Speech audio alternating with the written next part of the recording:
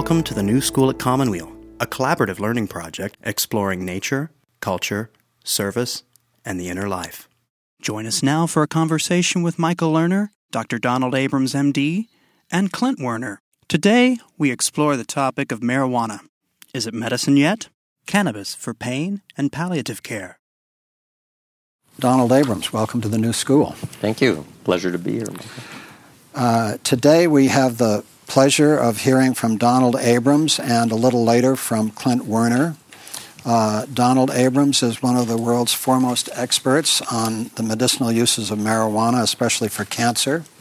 He's a professor of clinical medicine at the University of California, San Francisco, and chief of hematology oncology at San Francisco General Hospital. And he provides integrative oncology consultations at the University of California, San Francisco Osher Center for Integrative Medicine. Clint Werner, who will join us later, is author of Marijuana, Gateway to Health, How Cannabis Protects Us from Cancer and Alzheimer's Disease, which Dr. Andrew Wild says should be required reading for all medical professionals, elected officials, and everyone interested in health and wellness. And he's worked in preventive health for over 25 years. So our goal today is to take this important issue of whether, as the title has it, marijuana, is it medicine yet? Cannabis for pain and palliative care, and really look at the science and the policy issues. This question of medical marijuana is a serious one at Commonweal. As many of you know, we've worked for cancer patients, with cancer patients for over 26 years in the Commonweal Cancer Help Program. Also, I have studied, as Donald knows, and we've done this together, integrative cancer therapies for many, many years. Donald and I share a very, very strong interest in the objective evaluation of integrative cancer therapies. And so medical marijuana falls in that rubric of integrative cancer therapies. And the question is, what is the science basis for this? And that is the issue Donald will be addressing in the first part of this presentation. The only other thing I want to add is I've known Donald for many years. The quality of the integrative oncology consultations he provides is superb. And he has been a real pioneer in HIV research in San Francisco from the beginning of the HIV epidemic. And I visited him at San Francisco General Hospital, our great public hospital in San Francisco, where, as I said, he's chief of hematology oncology. And the quality of the care that Donald and his staff provide for low-income people is really extraordinary. And so it's a great privilege to present a pioneer of HIV research, a compassionate and brilliant oncologist interested in integrative care, and one of the world's foremost experts on medicinal marijuana. Donald Abrams. Thank you. Thank you. Pleasure to be here. If I could have the slide. Actually, I think I might trace for you. Can we turn the lights off, please? Trace for you a moment the path that led me to all these titles. So I was in the middle of my fellowship, or the beginning of my training to be a cancer specialist at the University of California, San Francisco in 1980, when suddenly AIDS came out of the blue and we didn't know what it was or what to do about it. And so I became very fascinated with this problem and spent most of my early career, once I became a cancer specialist, dealing with HIV and HIV-related cancers. Then, if you remember, it took us a long time to get any effective therapies. And in 1992, I was in Amsterdam, of all places, at the International AIDS Conference, and I was glancing at CNN headline news, and I saw Mary Rathbun being arrested. Mary was the volunteer of the year in our AIDS clinic at San Francisco General for 2 years in a row. She lost her only daughter to a drunk driver, but was very anti-alcohol, but very pro-marijuana, and she used to bake brownies for our patients, her kids, she called them. So when I got back to San Francisco General, there was a letter suggesting that a clinical trial demonstrating the benefits of marijuana should come from Brownie Mary's institution, as if she were our dean.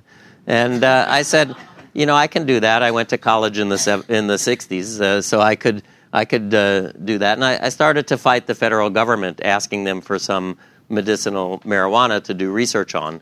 And it was a long struggle, but during that time, I developed a strong appreciation of the power of plants as medicine, which then took me to the Telluride Mushroom Festival in Telluride, Colorado, a week after I did my first ever jury duty in San Francisco. And I came home and said I want to go to law school. But in Telluride, I met Andrew Weil, and Andy described a 2-year online distance learning fellowship that you can do in integrative medicine through the program at the University of Arizona. So I said, I don't want to go to law school, I want to do that. And I did, and when I finished, I said, this is what I want to do now, integrative oncology, working with people living with and beyond cancer and helping them integrate these other modalities into their conventional care. So really, marijuana changed my life. So really the question, over the past few years, we've really seen an explosion, I think, of the mainstreaming of cannabis. I alternate cannabis. I think that's sort of the more medical term. So I'll tell you how we got to marijuana. But, Fortune magazine, Time, Newsweek, everybody has had the issue on their cover. And now, in fact, High Times has a whole journal devoted to medical marijuana. So we're having sort of a merging in the center from both directions of this issue. One would think that cannabis is something that's a new medicine, but in fact, my friend Ethan Russo has written a paper describing an archaeological finding that he discovered a few years ago just south of Mongolia in northern China. What they found was a tomb which contained the remains of a apparently Caucasoid shaman, they believe, from the artifacts that were in the tomb. And there was a basket and a ceramic pot on either side of the shaman's head. And contained in that were the flowers of the female plant of Cannabis sativa. So suggesting that this person, probably a shaman or some healer or diviner, somebody who did religious things, was in fact aware that it was the flowers of the female plant where mainly the activity lay. So this suggests the tomb was aged at being 2,700 years old. So therefore, we can say that cannabis, for its medicinal purposes, has been used for at least probably 3,000 years. And introduced into Western medicine in the 1840s, probably went from China along the Silk Road to India, where it was widely used for many purposes. And W.B. O'Shaughnessy, who worked for the British East Indies Company as a surgeon, saw the medicinal benefits of cannabis and brought it back to the United Kingdom in 1840. Apparently, it quickly became, later on, Queen Victoria's favorite treatment for her menstrual cramps. So the initial uses of cannabis were many and varied, things that, physicians in the 21st century can't really appreciate how one substance can have so many potential benefits as a pain reliever, a sedative, anti-inflammatory, anticonvulsant, etc. That we tend to get nervous is snake oil. Interestingly, however, most of the forerunners of what we now know are pharmaceutical companies in the early part of the 20th century had products that were utilized by physicians. These are cannabis nerve tonic.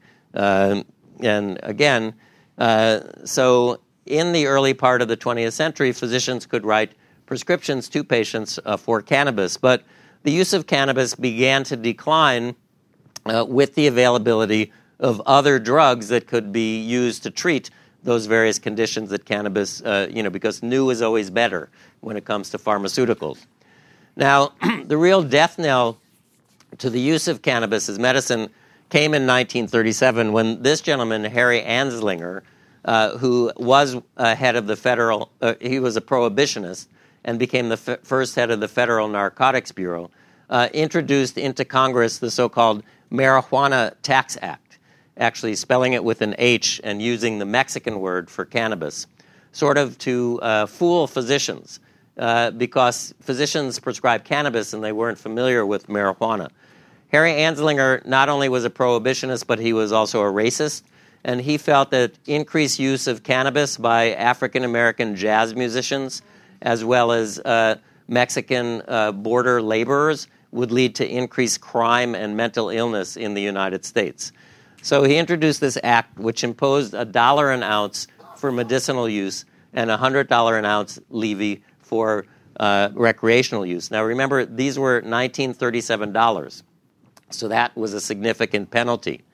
And interestingly, the American Medical Association was virtually alone in opposing the act because they said that there was no evidence that cannabis was harmful and that, in fact, this would impede future research, which it certainly did. So in 1942, cannabis was removed from the U.S. pharmacopoeia. So I often say cannabis has been a medicine, 3,000 years, for a lot longer than it hasn't been a medicine, 70 years. Interestingly, in 1942, the LaGuardia Commission came out with their report. Fiorello LaGuardia, the mayor of New York at that time, put together a group of august scientists to look into the question as to whether use of cannabis was going to lead to increased crime and mental illness. And the LaGuardia Commission report concluded that cannabis was a safe and effective medicine, and it did not lead to increased crime and mental illness. Interestingly, every 10 years since 1942, some august government body has, again, looked at cannabis as medicine, come up with the same conclusions, but invariably they seem to get ignored. And in fact, it looks like we've stopped doing it in 10-year cycles because the last was the Institute of Medicine report, Marijuana as Medicine, which was published in 1999. So we're a little off schedule. Now, in 1970, the Controlled Substances Act placed cannabis in Schedule 1. Schedule 1 drugs, you need to have a special license to prescribe. Schedule 2 drugs are like codeine and oxycodone and morphine that require a restricted license, but still most physicians can get that and prescribe it. The company that the difference between Schedule 1 and Schedule 2, they both have a high potential for abuse, but a Schedule 1 substance has no accepted medical use. And we need to keep that in mind when we look at some of the information that I'll be presenting. These are some of the other Schedule 1 substances that cannabis is listed with, heroin, LSD, etc. So when I began to be interested in studying cannabis as a medicine, many of my colleagues said, Donald, we don't smoke foxglove. We have a drug, digitalis, and that's sort of the Western pharmaceutically dominated paradigm that you isolate the single most active component of a plant and make that into an expensive pharmaceutical. But, it's true. Cannabis has 400 chemical compounds. And delta-9 THC is the one that's mainly psychoactive. However, there are at least 70 other similar cannabinoid compounds in the plant that may have medicinal benefit. For example, there's something called delta-8 THC, which in clinical trials in Israel in children with cancer has been shown to be as effective an anti-nausea medicine as delta-9 THC. But that is present in the plant, but not in the pharmaceutical that's currently licensed and available in the United States. Now, I just wanted to point out some of the other non-THC cannabinoids because the first one, cannabidiol, or CBD, is becoming very popular and very known in the local dispensaries.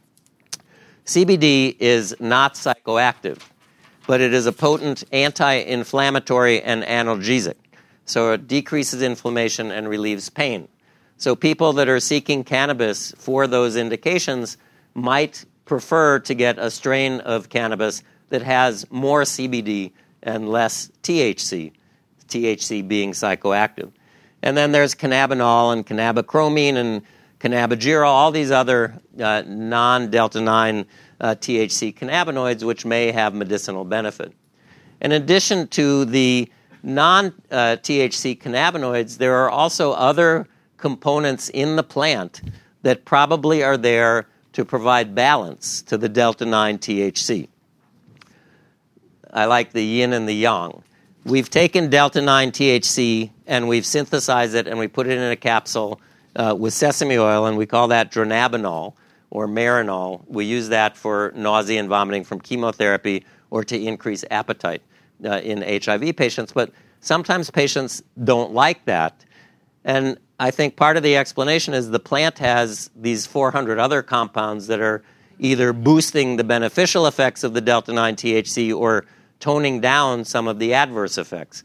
And when you just remove the delta-9 THC, put it in sesame oil, you lose that yin and yang. So the terpenoids and flavonoids, which give the plant its aroma, also have medicinal value. Flavonoids are polyphenols, like in my green tea. Many other nutraceuticals are in these families. And, I think that they're there for potential medicinal benefit as well. So since 1942, there has not been a lot of real research on the use of marijuana as medicine, but there's been a lot of elegant science which has actually helped us to understand how cannabis works in humans. And Clint explains this in his book, I think, very nicely. But some of the things that we've discovered is that the body has two different receptors for cannabinoids, the so-called CB1 and the CB2 receptors. And the central nervous system responses are mediated largely by the CB1 receptor, which is located on membranes of cells. And when that receptor complexes with a cannabinoid from the plant, it creates a change in the interfunction of the cell that leads to changes in control of cell function. So it's like a lock and a key mechanism. We have these cannabinoid receptors. Actually, they're the second most popular receptor in our brain. So why do we have, well, this is a rat's brain, which shows the location of the CB1 receptor in orange in the cerebellum, which is responsible for movement, and in these central areas of the brain, which are responsible for reward, if you will. We'll talk more about that in a moment. But now we know there's another receptor, the so-called CB2 receptor, that's not located in the brain, but was initially isolated or found in cells of the immune system. So in the spleen and in the blood cells, in the lymphocytes and the so-called natural killer cells, which are responsible for cleaning up tumors in our body when they form before they become cancer. So we have these two receptors, the CB1 and the CB2 receptor, and these receptors are present in all animal species, all the way down to sponges. So why do all animals need cannabinoid receptors? Certainly you've never seen a monkey smoking a cigarette. Why do we have cannabinoid receptors? And again, Clint's book really focuses on this. But the answer is, just like we make our own endogenous opiates or endorphins, we also make our own internal cannabinoids called the endocannabinoids. And the first one was identified by Raphael Mechoulam, a chemist at Hebrew University in Jerusalem, and he called it anandamide from the Sanskrit word for bliss. Now, we know that there are at least another well-identified endocannabinoid called 2-AG. So why do we have these endocannabinoids? How many are familiar with Michael Pollan's book, The Botany of Desire? A great book. Everybody read it. You might remember the chapter on cannabis, and Michael tells us why we have endocannabinoids, so that we can forget. So while I'm talking to you here, I'm not thinking about where I parked my car, or the last time I was here I drove in the rain, or, so I can be focused. And when you replace those endocannabinoids with a plant cannabinoid, you forget to forget. So everything is, novel, very new. But what is it that we're trying to forget? In Michael's next book, The Omnivore's Dilemma, everybody read that one? He's trying to capture his own food, and he's crouching with a rifle waiting to kill a deer, and he develops pain. And he says, probably this is why animal species have endocannabinoids, so that in their predatory stances that may cause pain, they sort of forget about their pain. And I think that's probably as good as any explanation, because if we look at why we think in science that we create these endogenous cannabinoids, we think that they're synthesized on demand from fat on the cell membrane, and then they complex with either the CB1 receptor or the CB2 receptor, or perhaps other unknown cannabinoid receptors not yet identified, or the vanilloid receptor. And if they complex with the CB1 receptor, these endocannabinoids are probably involved in one of the following: either control of appetite, immune function, muscle, pain, the pressure inside the eye, thinking, nausea, neuroexcitability, reward, or regulating our temperature. Now, if they complex with the CB2 receptor, again, I mentioned that the CB2 receptors are mainly on cells of the immune system, so we think that probably there's something going on with immune function, proliferation of cells or cell division, inflammation, I mentioned, and pain. And you see pain across the board, so Michael Pollan is probably correct that our endocannabinoid system is there probably to help us with our processing of pain. And that is something that I'll talk about when I get into some of the details of my own research. So although we have this prohibition against cannabis as medicine, there is now a great interest in manipulation of the endocannabinoid system by either creating things that lock with the CB1 receptor to stimulate it or to block it, or things that may increase the production of our own endocannabinoids or decrease their destruction. And I think over the next few years, there will be probably drugs coming to market that can impact the endocannabinoid system in some fashion. There already have been, in fact, and I'll talk about that right now. Anandamide, the first endocannabinoid, in low concentrations in mice leads to enhancement of appetite. So the CB1 receptor in the brain is implicated in food intake control, probably through a reward mechanism. If you take mice and you knock out the gene that allows them to have a CB1 receptor, they eat less than their normal siblings. So again, it's felt that this receptor is involved in motivational reward aspects of eating. Now, they also found that the other endocannabinoid, 2-AG, is present in high concentration in mother's milk. So they took mice and they gave mice something that blocked the cannabinoid receptor, a CB1 antagonist, 24 hours after they were born. And blocking the CB1 caused them to stop suckling, and they died. So, where might this be a useful agent? In people with obesity. So they developed a CB1 antagonist as a treatment for obesity because it blocks the reward aspects of eating. The drug was licensed and approved in Europe. It was called Rimonabant or Acomplia, and many, many drug companies were rushing to try to develop CB1 antagonists for this purpose because obesity is such a huge, now worldwide epidemic. The U.S. government actually did not approve Acomplia. I did a book called Integrative Oncology that I edited with Andrew Weil, and the chapter I wrote in the book is cannabinoids and cancer, and I co-edited it with Manuel Guzman. Manuel's a PhD in Madrid who studies cannabis as an anti-cancer drug. And he's a lovely guy, and I was once in Europe at a conference with him, and I said, how is this drug Rimonabant doing? And he said, Donald, would you block your CB1 receptor? So they did, a colleague in Germany talks about what happens to mice when you pharmacologically block their receptor.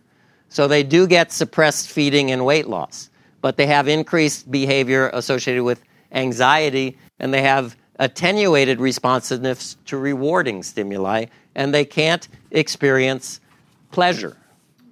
So what happened to people taking Rimonabant? Yes, they lost weight, but they became depressed and they committed suicide. So the drug was removed from the market in Europe.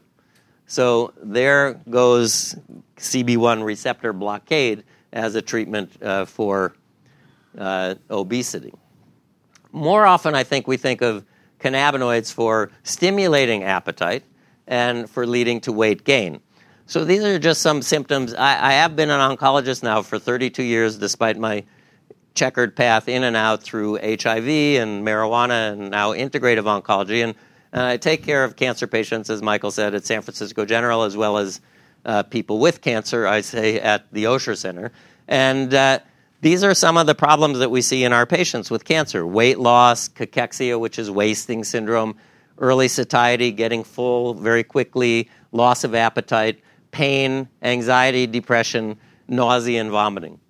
So if you think about those symptoms, and if you know anything about cannabis before I even start telling you about it, it really can be quite useful for a number, if not all, of those complaints. So what do we know about cannabis and chemotherapy-related nausea and vomiting? So when I was in my training to be a cancer specialist in the 70s, or that's when I was training to be an internist, but shortly thereafter, that was a time, Jimmy Carter, I think, was president, and cannabis use was a lot more widespread, and it was before Nancy Reagan and Just Say No and the war on whatever. So a lot of people were using cannabis, and many young people, for example, with Hodgkin's disease, told their oncologists, because that was a disease that we could treat with chemotherapy even back then, thank you very much for this anti-nausea pill, but cannabis is much better. And so it was, determined that in randomized trials, oral THC was better than placebo and equivalent to what we had available at the time, that's Compazine. And smoked THC appeared superior to oral. Now, if we look at our armamentarium of anti-nausea drugs for chemotherapy, I wouldn't put THC at the top of the list. But certainly it is useful. And I believe, who was it? Melissa Etheridge, who said that she could not get through her adjuvant chemotherapy for breast cancer without cannabis. Yeah, we have a lot of drugs. They are expensive. They have side effects. And if they don't work, and cannabis does, then people should have access to that option. Rick Doblin, who's actually the one who got me involved in my career in cannabis research, he's the president of MAPS, the Multidisciplinary Association for Psychedelic Studies, published this in the Journal of Clinical Oncology now 20 years ago. He surveyed members of the American Society of Clinical Oncology and got 1,000 respondents back in 1990, again, a time when it was a little just say no dominant. But 44% had recommended cannabis to at least one patient, and most of the people believed that cannabis was superior to dronabinol rather than vice versa. So dronabinol, again, ultimately was approved for treatment of nausea and vomiting from chemotherapy in 1986, and then the licensing indication was expanded in 1992 to cover loss of appetite for treatment of anorexia, that's loss of appetite, associated with weight loss. So why wasn't it approved for treatment of weight loss? Well, in the placebo-controlled clinical trial, there was no difference in weight gain. The patients treated with the dronabinol actually increased their appetite, but not their weight in a statistically significant fashion compared to the placebo group. But because this was 1992, which is when Bush 1 closed the compassionate use cannabis program that was delivering cannabis monthly to a handful of patients in the U.S. with diseases that the government felt might benefit from cannabis. And there was a fear that patients with AIDS wasting were going to flood this program with requests to get a monthly canister of cannabis cigarettes.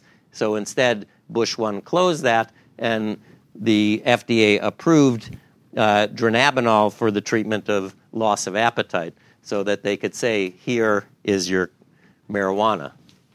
So we started giving patients this dronabinol, and they said, I don't really like it. It's not the same. And in fact, what they described and what they're concerned of is really the difference in the pharmacokinetics or how the drug is handled when taken by mouth compared to when inhaled. And this is an important point because I find a lot of my older cancer patients who may be cannabis naive feel eating is good and smoking is bad. So they tend to want to eat their cannabis products. Similar to taking the pill, when you eat a baked product, the absorption of the THC, the main psychoactive component, is low and variable. So only 6 to 20% of the oral dose actually gets absorbed. And it takes a long time. It's 2.5 hours until the peak concentration is reached. And when you take it by mouth, it gets metabolized in the liver, and the liver creates another psychoactive metabolite, 11-hydroxy-THC. So you get more psychoactivity, or people get more zonked if they eat their cannabis than if they inhale it because of that reason. Plus, it has a terminal half-life of 20 to 30 hours before half of it is removed. So I see my older patients go to the dispensary and say, they told me only to eat a quarter cookie. And I did, and nothing happened, so I ate another quarter. And I did, and nothing happened, so I ate the whole cookie. And then they called me 3 days later and said, what happened? Where was I? You know, it can be not pleasant, and you do have to remember the pharmacokinetics. Now, when you inhale cannabis, I know it says smoked, but inhalation, now vaporization is popular, and we'll talk about that. When it's inhaled, it's rapidly taken from the lungs right into the bloodstream, bypassing the liver, so you don't make as much of that 11-hydroxy psychoactive metabolite. A considerable amount when you smoke it is lost because it's burnt up. And the peak concentration occurs in 2.5 minutes instead of 2.5 hours, and then it rapidly declines over the next 30 minutes. So much easier to titrate the effect.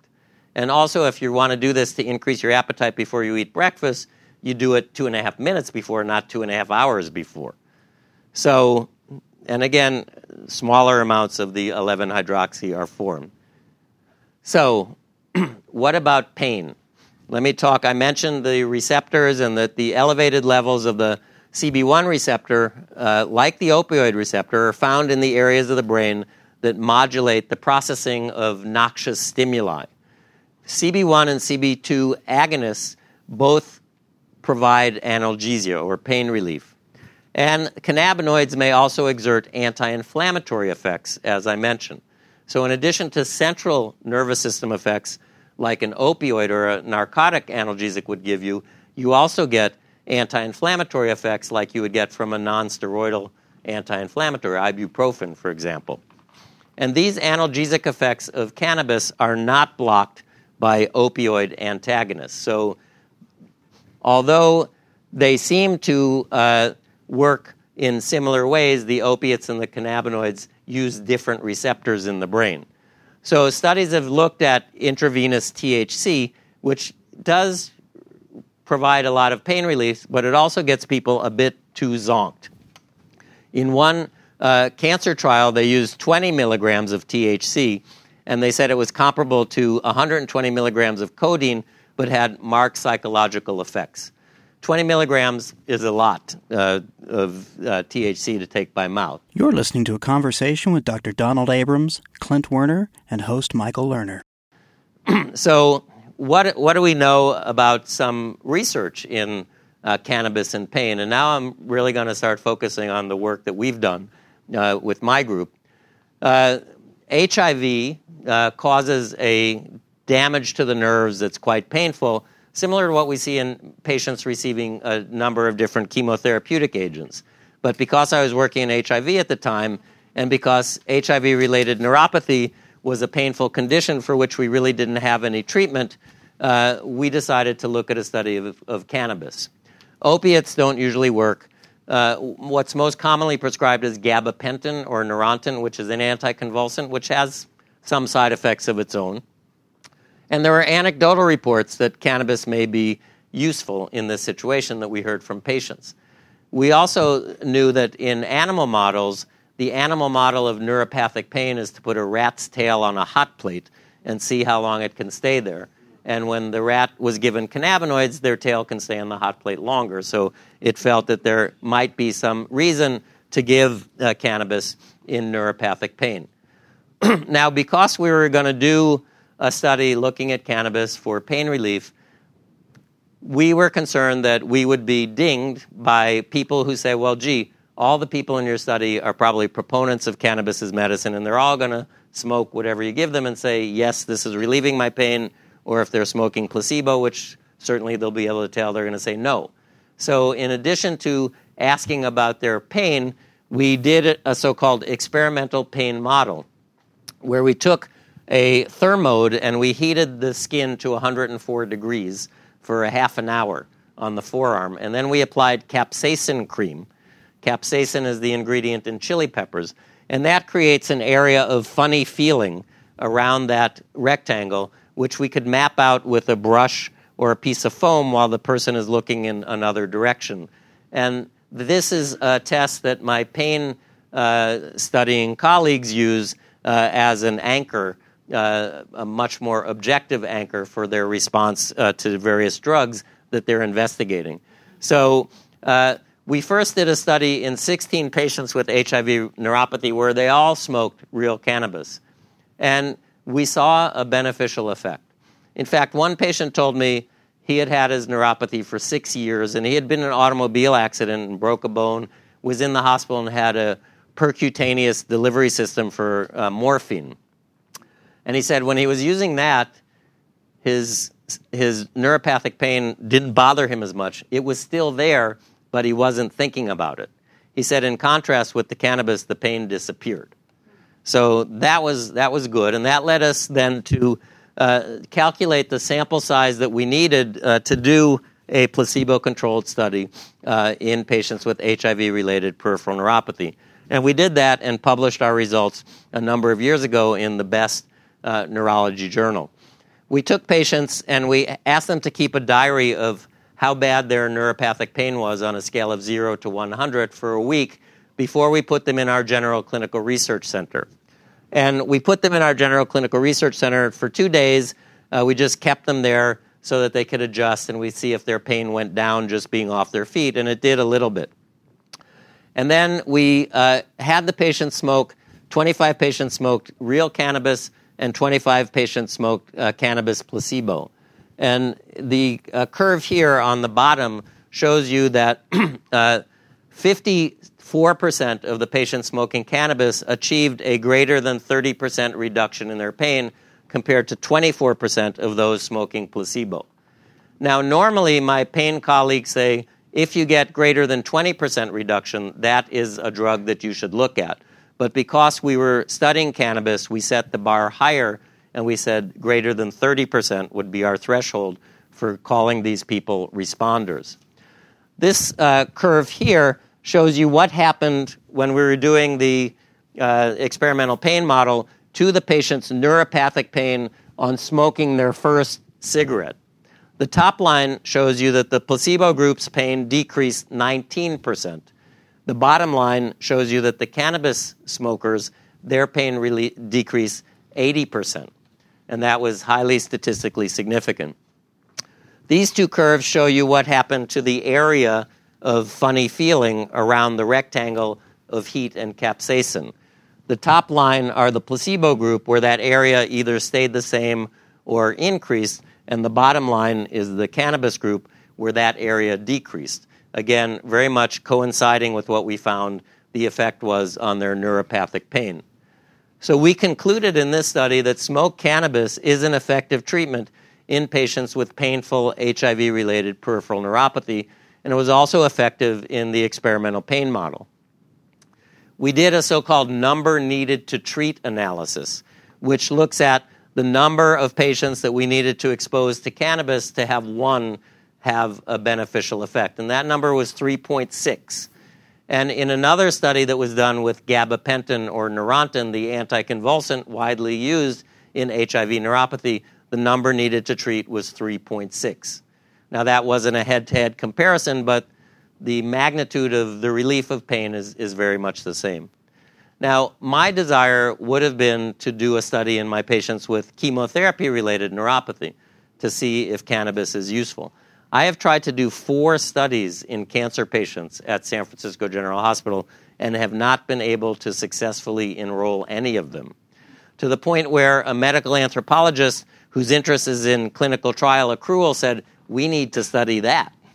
Why cancer patients don't want to participate in your study. I think HIV patients are a community in a way that cancer patients are not so community-oriented. Maybe prostate and breast patients now following the HIV mode are more community-ized. But also HIV patients are probably more receptive and open to cannabis. Cancer patients either don't want to use cannabis at all, or if they want to use it, they have their own, and they don't want to participate in a clinical trial where they're going to get the government cannabis. I don't know the reason, but I'm just speculating.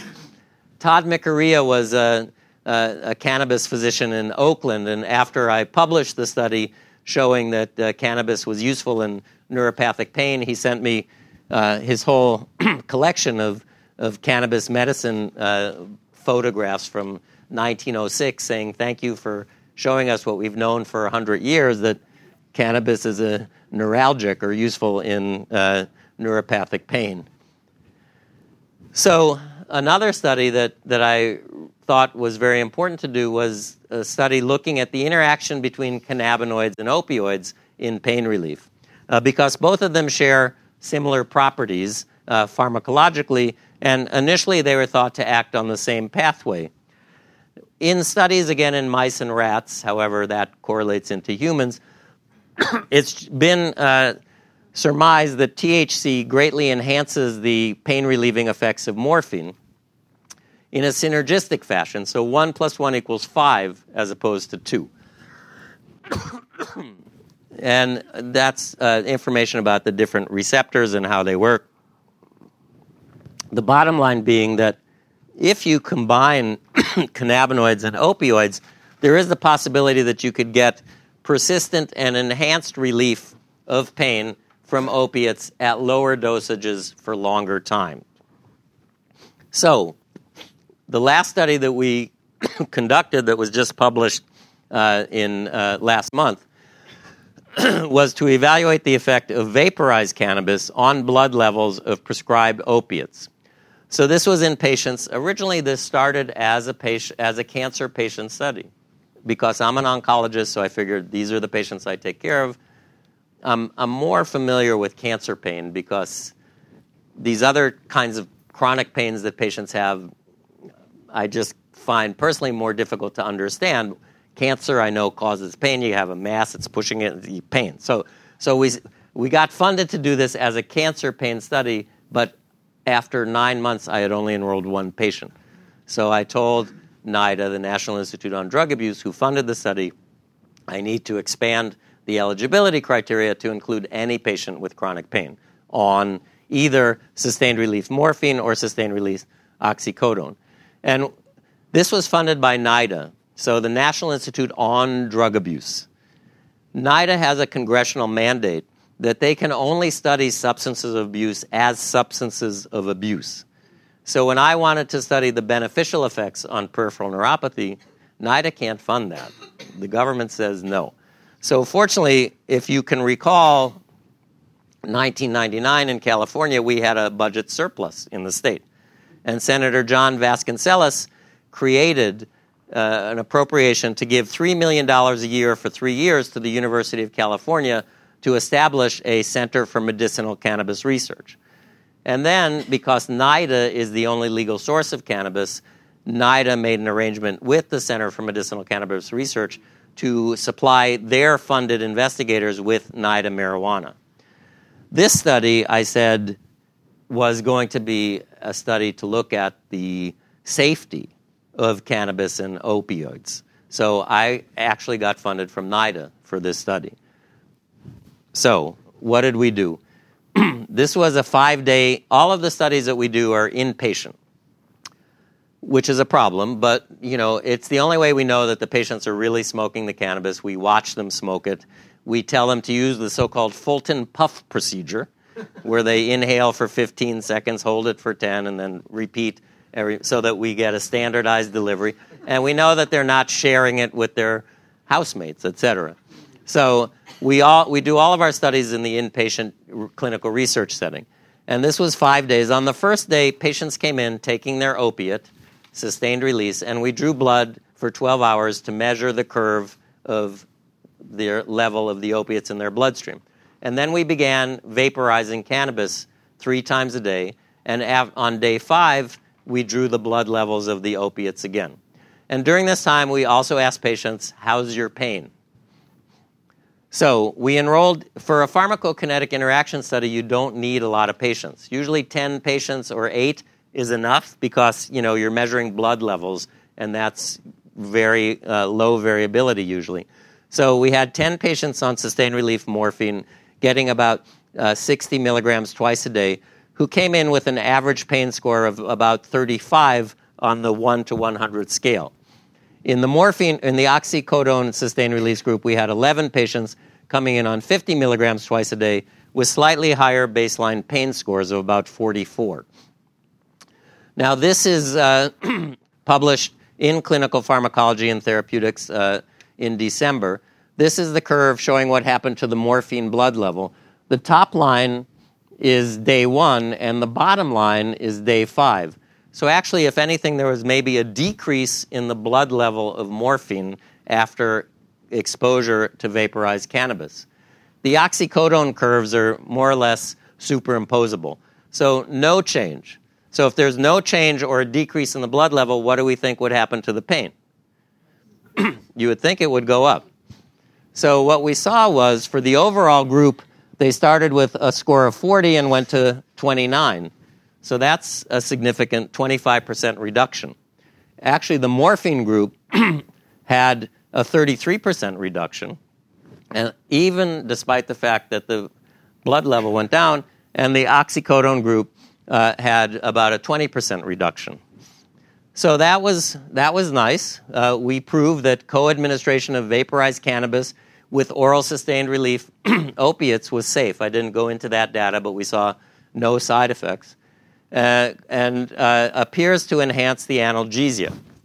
Now, this was published, and just yesterday the journal sent me a letter to the editor saying that, we didn't have a placebo group, and there's not enough patients to really say that it decreased pain, because we decided that was sort of the highlight. Who's going to publish a paper saying there's no change in the pharmacokinetics? We said, despite the fact that there's no change, we seem to get an increase in pain, because that's a significant increase. I told you that my pain colleagues say anything over 20% is significant. So now I have to respond to this letter to the editor and say, yes, you're right, and we would love to do a larger study. In fact, the next study that I'd like to do in pain would be to expose people on sustained relief opiate to high THC cannabis or high CBD cannabis or balanced or placebo, and have them come in and 4 days, each day smoke one of those different ones, and then see what happens to pain, chronic pain.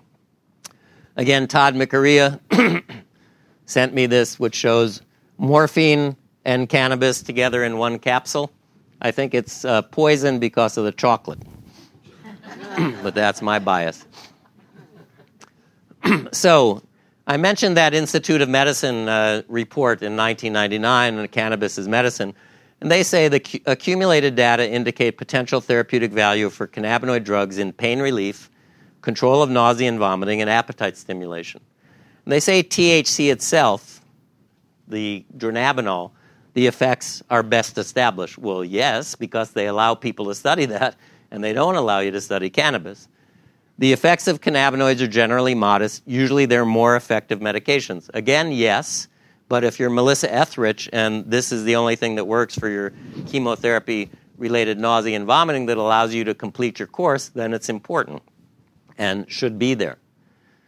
Now, again, I say, as a cancer doc, every day I see patients with loss of appetite, weight loss, nausea, vomiting, moderate to severe pain, anxiety, depression, and insomnia. Normally, my colleagues across the street in the cancer center would probably write a prescription for each of these things to give to the patient. All of them are going to be expensive. All of them potentially could interact with each other. And I can tell patients, try one thing. Now, what is the issue with euphoria? Clint made up in his book a great word, euphorophobia. That we live in a euphorophobic society. And when I go to these meetings from the International Cannabinoid Research Society, where everybody does research with animals, they talk about euphoria as if it's an adverse event. So, again, if you're dealing with patients who have cancer and they're terminal, I don't think euphoria is bad. When I ask my cancer patients, what brings you joy? The number who tell me gardening, I don't think is coincidental. I think if you have cancer and you feel that part of you is dying or that you are dying, that the ability to bring life out of the ground is something that is joyous. And I think if a patient can grow their own medicine, that is very empowering. So, what about the safety? One of the things I told you in the mixture of cannabinoids and opioids was safe. They made us measure the amount of oxygen in the blood because all through the night when patients were adding cannabis to their opiates, because opiates are present in the brainstem, and if the concentration gets too high, it could slow respiration and people could die. So cannabinoids, there are no cannabinoid receptors in the brainstem. So it is very hard to overdose. And there are no deaths reported from overdoses of cannabis. It's been estimated that one would need 800 cigarettes to kill, and that would be death due to carbon monoxide and not cannabinoid. By comparison, the lethal dose of vodka is 300 milliliters and 60 milligrams of nicotine. And again, it's because of the lack of brainstem cannabinoid receptors. The addictive potential and minor withdrawal symptoms of cannabis are less than or equal to those of caffeine. Now, I don't know if any of you have ever tried to quit drinking coffee. I did that about 30 years ago, and it was really not pleasant. So, but anyway. The Institute of Medicine also said in their 1999 report that the goal of clinical trials of smoked marijuana would not be to develop it as a licensed drug, but as a first step towards the development of non-smoked, rapid-onset cannabinoid delivery systems. They say this may take years, and in the meantime, there are patients with debilitating symptoms for whom smoked marijuana may supply relief. So they said clinical trials for symptom management should be conducted with the goal of developing rapid-onset, reliable, safe delivery systems, which led us to conduct a study funded by the University of California Center for Medicinal Cannabis Research looking at a vaporizer as a smokeless delivery system. So this is essentially a heating unit and a fan, and cannabis is put in a chamber and put on top of the heating unit and fan, and then attached to it is a valve and then a bag that's really a turkey roasting bag is what they used to send you, the bags, turkey roasting bags. Now they've become a little more sophisticated. And as the cannabinoids heat up, the fan inflates that balloon, and then it's a one-way valve that only releases when you push on it and inhale. And THC vaporizes at a lower temperature than it burns. So vapors are cooler, purer, and probably less toxic than smoke. And when you vaporize, you may get more of the elements because they're not burned off in combustion. So we did a clinical trial. It was the easiest study I've ever done because we looked for 25 to 40-year-old chronic marijuana smokers. We had to beat them away with a stick. And we put them in our General Clinical Research Center for 6 days and gave them $600. And each day they either smoked or vaporized half of one of 3 different strengths of NIDA cigarettes, 1.7% THC, 3.4%, and 6.8%. And this shows the blood levels of THC after smoking and vaporizing. And again, you can see that the lines are superimposable. Then we looked at expired carbon monoxide. Expired carbon monoxide is a measure of exposure to noxious gases. And the bottom line is the vaporizer group, which was stable. There was no exposure to noxious gases, whereas the top line is what happened when one smoked a cannabis cigarette. And to show comparability, we also published this table of the subjective high. And one of the reviewers of this manuscript said, "How did you verify the high?" Because they want to know what my gold standard was for this. I can't do a blood test that confirms that they were as high as we did. It matches the THC, but you can see again that the physiological effects were comparable as well with inhalation of vapor versus combustion. So I just want to close a good segue into Clint, who should be off of his interview soon, about some of the work that Manuel Guzman and his colleagues are doing. Cannabis in 1974, the National Cancer Institute had investigators, one of them became my boss 7 years later, that discovered that cannabinoids had anti-cancer activity. 1974, but that research sort of got lost or moved very far off campus to Italy and Spain. That's where most of this work is currently being done. And there's an increasing body of preclinical evidence suggesting that cannabinoids may have anti-cancer activity. They do work, as I mentioned, as antioxidants and anti-inflammatory, and both of these we know are important in reducing cancer risk. There's also a possibility of direct anti-cancer activity through the cannabinoid receptors, which may induce programmed cell death or apoptosis, and also may impair tumor vascularization. Gliomas, brain tumors, and skin tumors seem responsive in animal models. However, in looking at a nude mouse model where these mice don't have an immune system, so you can transplant human cancers into them and then give them cannabinoids and see what happens, various different tumor xenografts or foreign grafts seem to respond, including lung cancer, thyroid, lymphoma, skin, again, and brain. So that's pretty exciting. And Clint will have more to say about that. So again, one of the problems that my more conventional colleagues say is, well, gee, how do you tell patients how to dose it? And I wrote a paper with some other investigators sort of describing the problems. Anytime you're dealing with the plant varies in potency depending on how it's grown, what its genetics are, if it was harvested in the summer or the winter, or the dry side of the mountain or the wet side, etc. It's very difficult to standardize a dose of an inhaled medicine. I mentioned the Fulton puff procedure that we tried to use. And then there's individual variation in response to cannabis that probably relates to people's prior experience, set and setting, and guess what? Just like everything else, it's going to be your genes. These cannabinoid receptors are now found to have SNPs, or single nucleoside polymorphisms. Just a single change in one gene changes the way these receptors work in different people. So that's why maybe some people say, well, I smoke marijuana and nothing ever happened, and some people immediately become paranoid when they even think about inhaling. So, so we decided that a patient-determined self-dosing model is probably what should be done.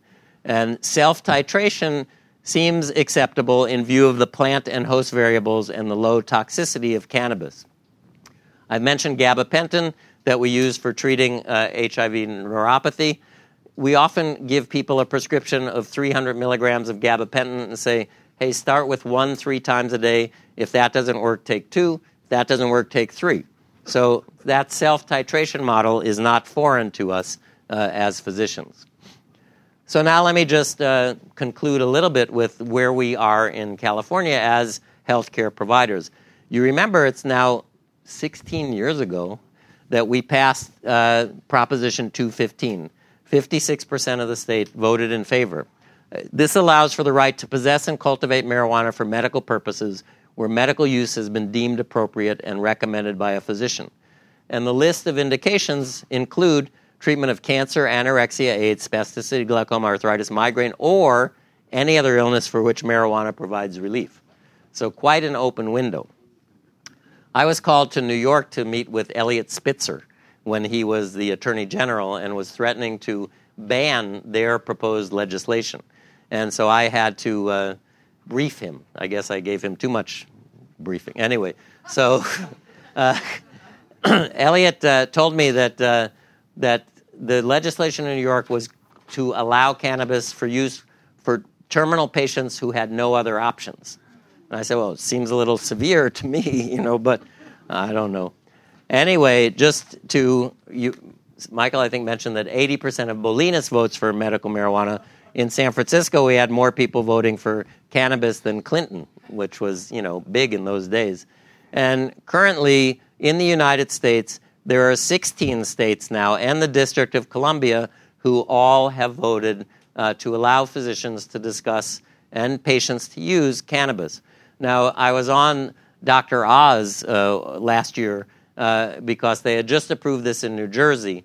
And in New Jersey, they were going to allow 6 dispensaries in the whole state, 2 in the north, 2 central, and 2 in the south. And by that time, a year after they had voted, they hadn't been established. So although many of these states now have legislation, it's not always easy for patients to access cannabis in those states. About 8 years, how many years is that, after 1996, the Medical Board of California issued a white paper saying the intent of the board at this time is to reassure physicians that if they use the same proper care in recommending medical marijuana to their patients as they would any other medication or treatment, their activity will be viewed by the medical board just as any other appropriate medical intervention. So I constantly and confidently can write letters for my patients so that they can obtain cannabis at dispensaries. And once I was at the gym treadmilling and I saw a Lou Dobbs quick vote question, do you believe the federal government should prosecute doctors who prescribe medical marijuana? So the next day I looked at the results, and with 4,500 respondents, it was 92% said no and 8% said yes. The Pew survey in 2010 also found that 75% of respondents believe patients should have access to marijuana for medical purposes, and that's across the country. Similar numbers of physicians in surveys also believe that patients should have access to medical marijuana. But we don't, for the most part. And when people ask me, gee, Donald, in this age of nanotechnology and genetic engineering, why do you continue to focus so much on a plant? And I say it's because it's returning us to the roots of medicine. So with that, I will stop my remarks, and I see Clint is here, and invite Clint in to join us in conversation, right?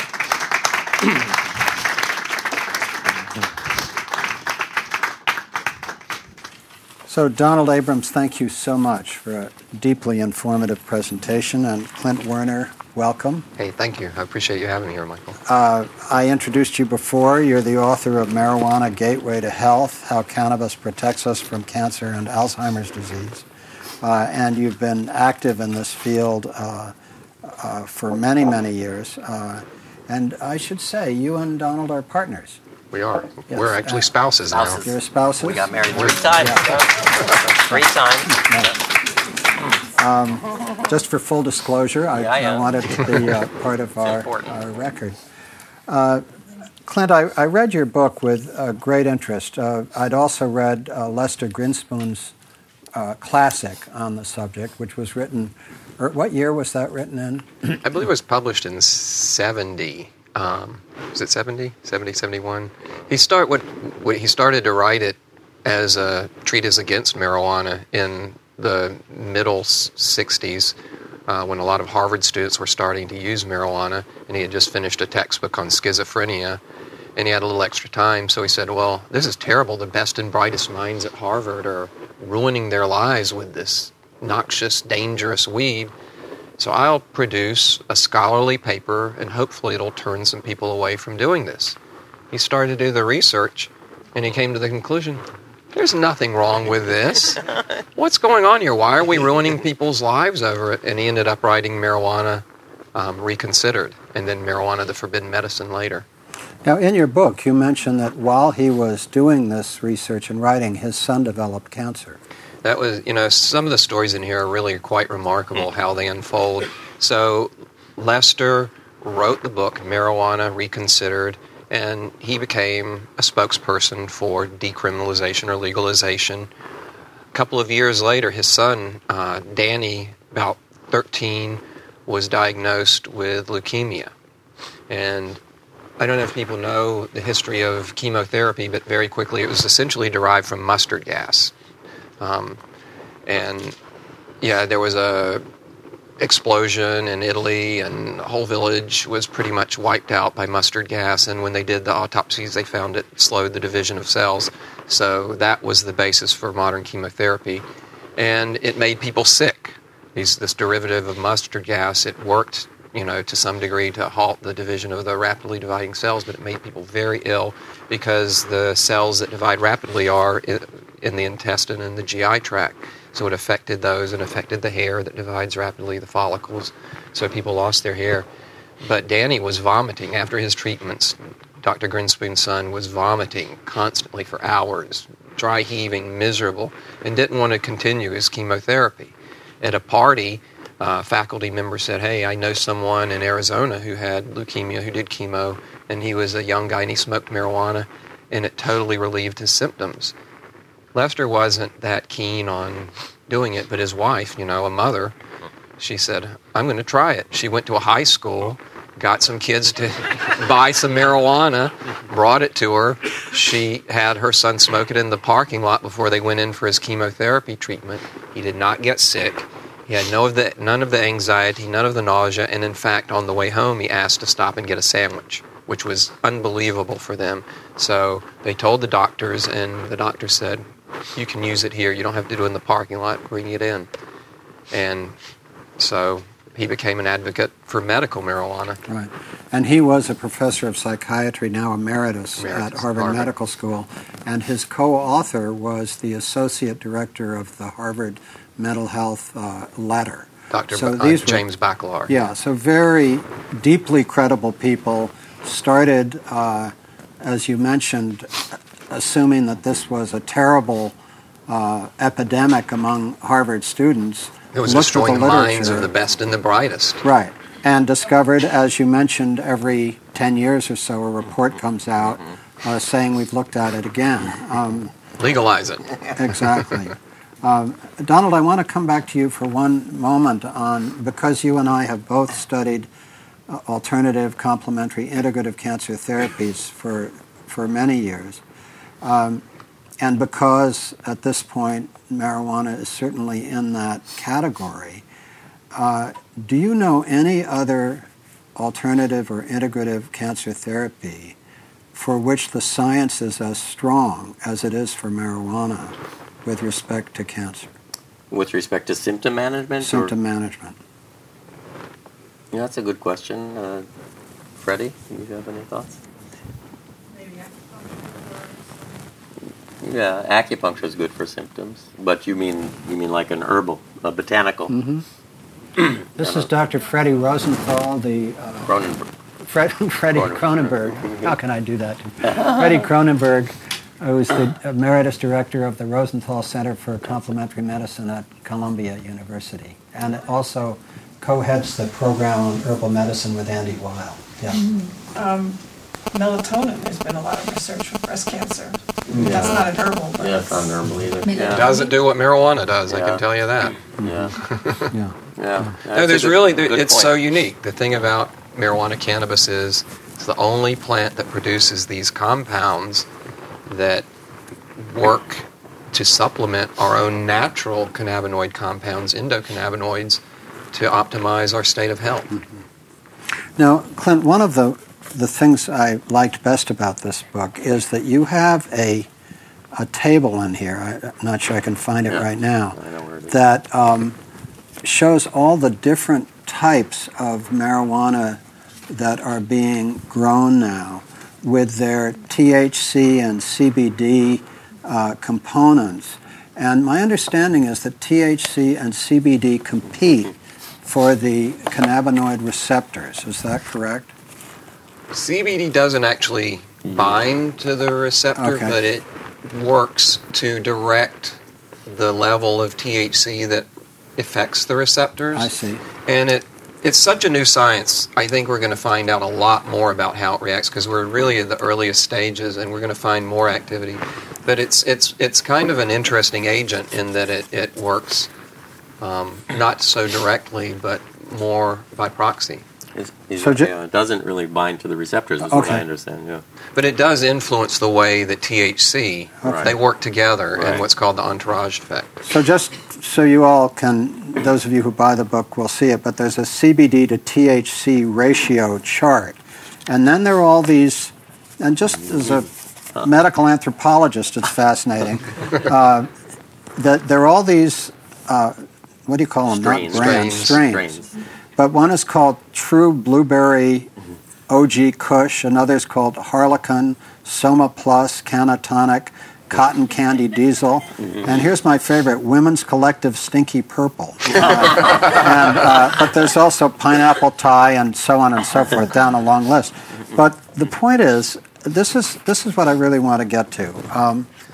If you are a cancer patient or someone else with an illness where there's some evidence of efficacy, and you have a physician's prescription, and you want to figure out which strain is important for the specific set of symptoms that you have, to what degree is that an exact science at this point, and to what degree is that guesswork? It's somewhere in between. I think there's some science to it, but I think this speaks to the value of having safe access for patients, because in states where medical marijuana is not available legally at the state level, basically people go to a dealer, and whatever the dealer happens to have, you get.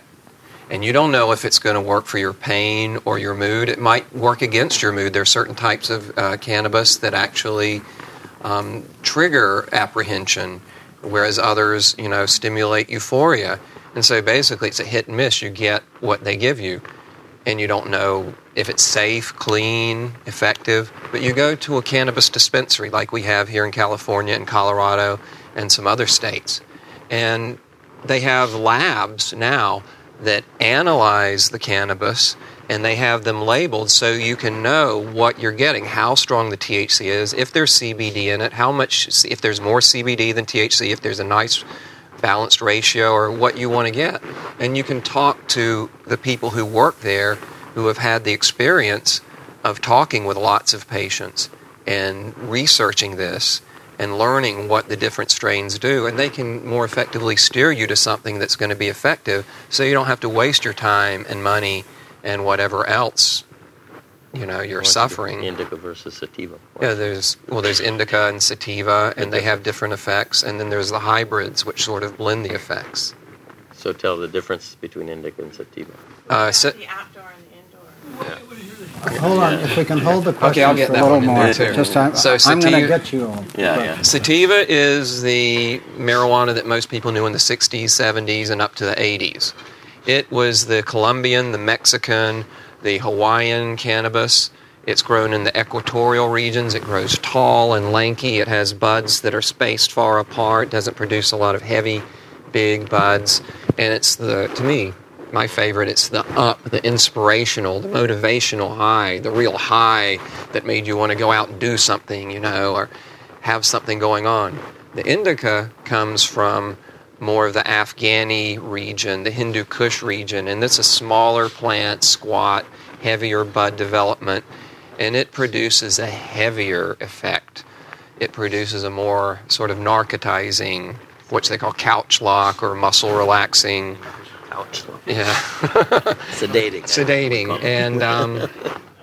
And so they have different qualities. An indica might be good for muscle relaxing, muscle pain, muscle tension, whereas a sativa can be really good for mood elevation and triggering appetite and things like this. So they each have their qualities. And then the blends, you can get one that's a more heavily indica but has some sativa qualities, or vice versa.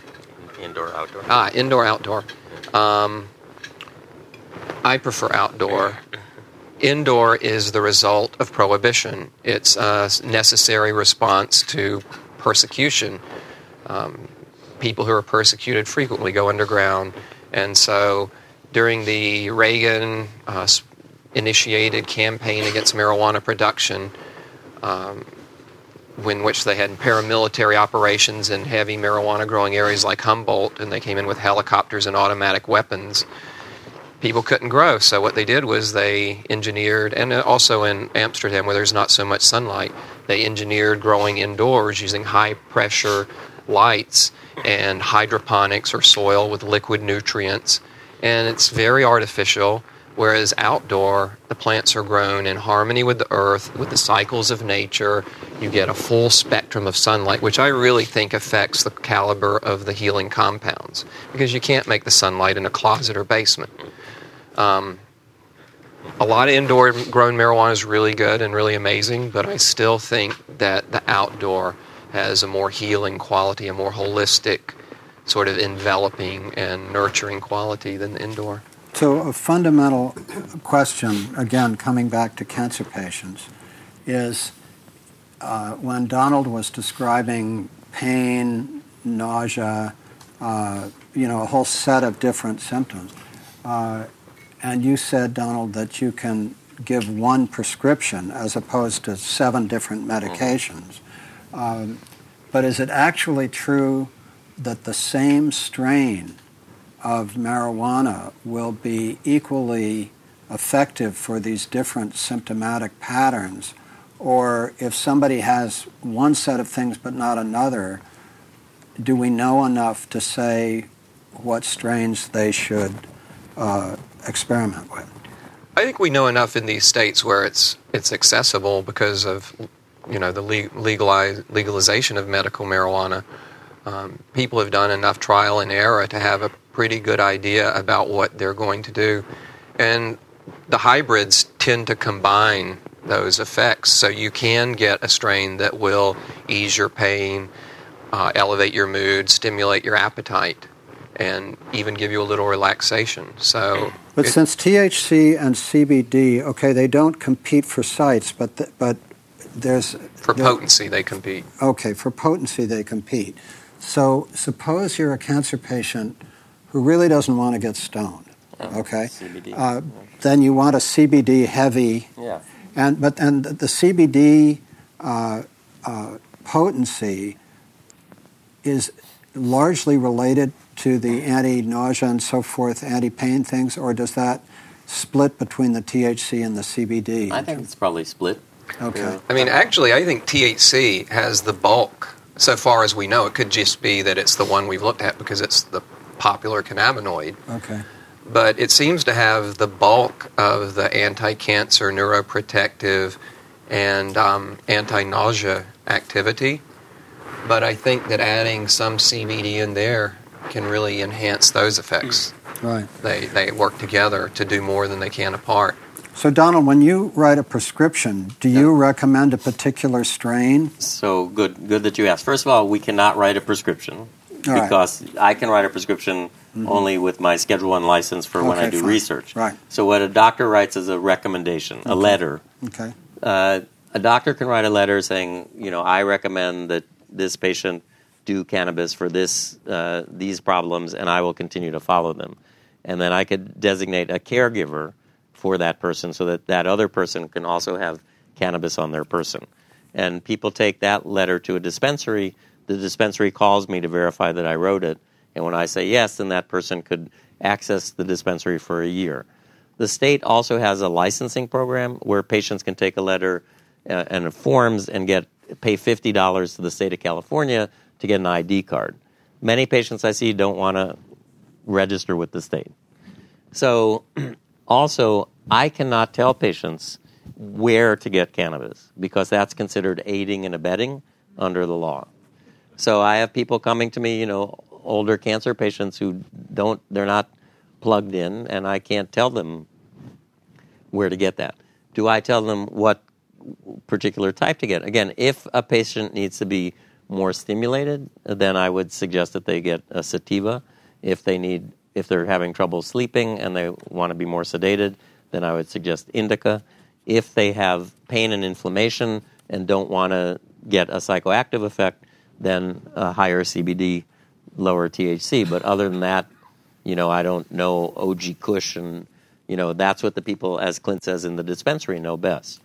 I just want to make a comment about indoor-outdoor, personally, that one of the reasons I tell patients to eat organic is because a plant, not only to avoid herbicides, pesticides, and fertilizers, which are on conventional grown produce, but a plant that's grown outdoors organically needs to work to protect itself from other plants, from birds and insects, and from the sunshine. And the only way a plant can protect itself is by making chemicals. They're called phytoalexins, and they turn out to be the same phytonutrients that benefit us. So I say if we're going to let food be our medicine and medicine be our food, organic is much more potent than conventional. And I often go to growers that come to talks that I give and say, don't you think that that would hold true for cannabis, that outdoor grown would be more necessary for the plant to fight to protect itself than an indoor grown, coddled, doesn't do anything plant. And, Clint, the title of your book says How Cannabis Protects Us from Cancer, and Alzheimer's Disease. Now, most of the focus of Donald's remarks, although he mentioned the research on the anti-cancer effects of marijuana, but most of them had to do with palliation of symptoms. But you speak also of Alzheimer's disease in terms of protection. I went to the Google site on medical marijuana, and as in your book, but just because it's independent, it goes, and Donald mentioned some of these, it talks about the evidence on glaucoma, multiple sclerosis, Alzheimer's disease, mental disorders, lung cancer and chronic obstructive pulmonary disease, breast cancer, HIV/AIDS, brain cancer, opioid dependence, ALS, and what else do we have here? And inflammatory skin disease. Given that a lot of this research hasn't been able to be done in the United States, where is the strength of evidence greatest on conditions other than cancer? From where does the evidence come? What is the strongest evidence? I would say probably Alzheimer's. So say a little more about that. What is the evidence on Alzheimer's?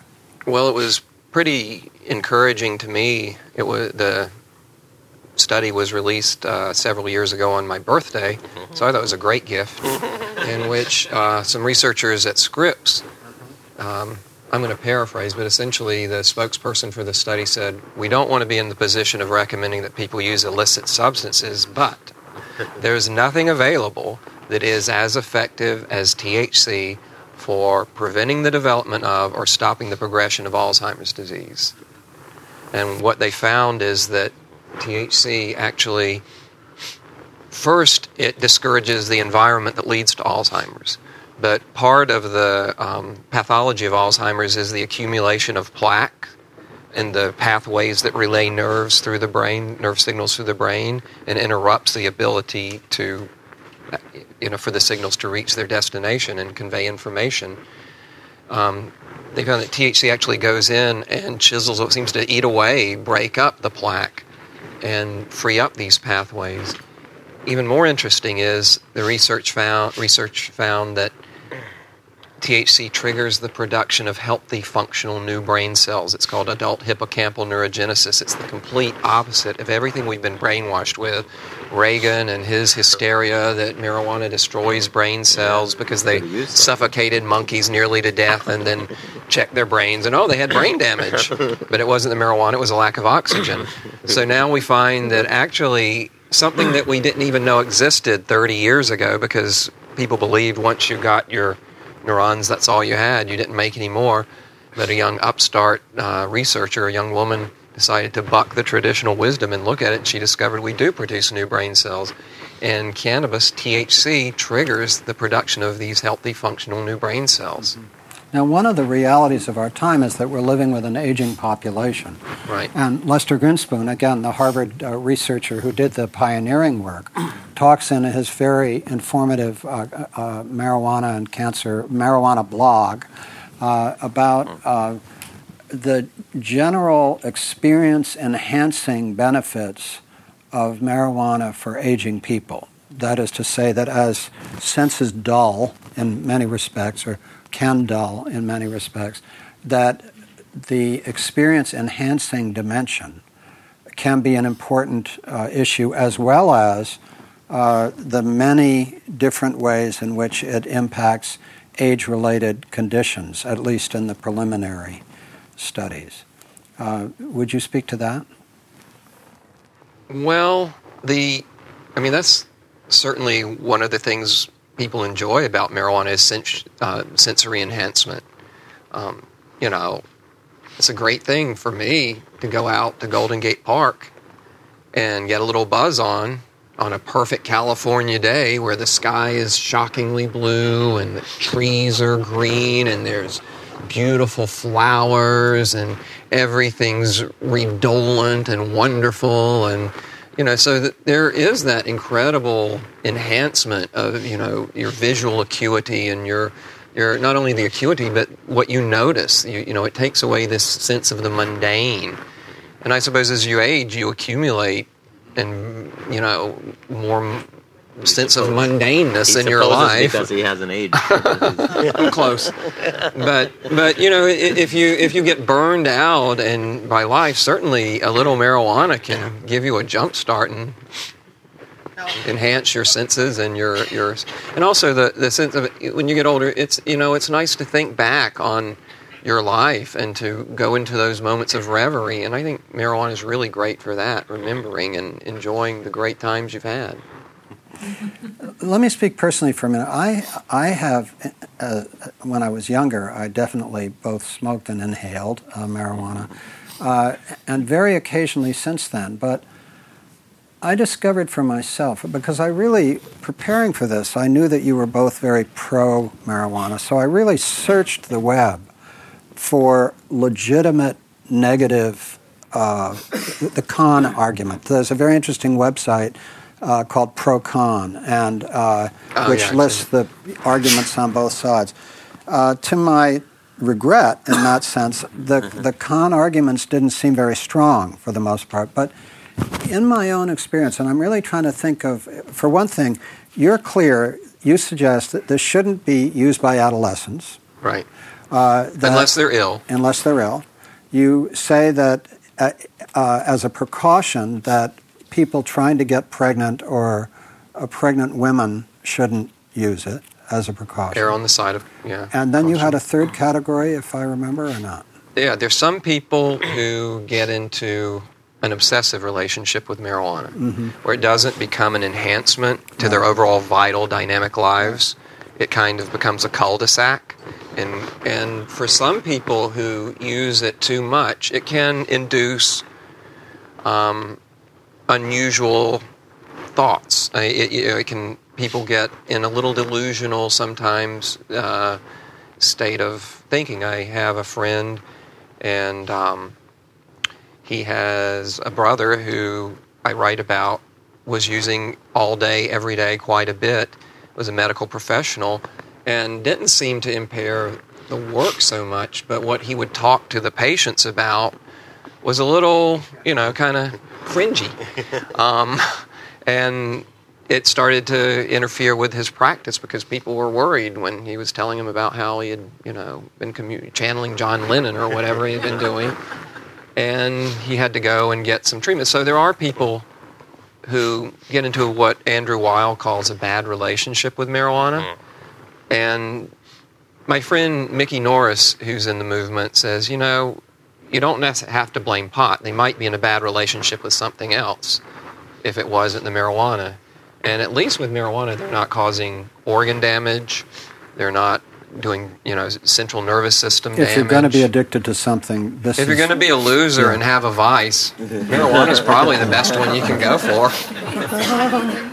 So for me personally, the principal reason that I don't smoke it is that I enjoy the high, but for me, I have a kind of a feeling of flatness for 4 or 5 days afterward. It's as though I had borrowed sensory stimulation from a store, and that I feel flat, and while I like the high, the flatness afterward is not worth it. And because I just normally wake up feeling good, the flatness doesn't seem worth the price. That's number one. That's interesting. I don't number think two, I've ever heard that. it increases heartbeat, and I understand it's not good if you have marginally high blood pressure. Is that a fair statement? Lowers blood pressure. Oh, it lowers blood pressure. But it can increases cause heartbeat. tachycardia. Yeah, tachycardia. It does increase heartbeat. Okay. So that generally they find that people who use that subsides after,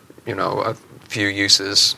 Now, in the countries that have most decriminalized it, the Netherlands is a good example, what are the sociological consequences? I mean, I think they've been ambiguous. It's not only that tourists come wanting it, but I think they've gone back toward more control a bit, haven't they? Well, because they were concerned about the social impact. Well, what happened, and it's really maddening, because what happened was an essentially far-right government took power in the Netherlands.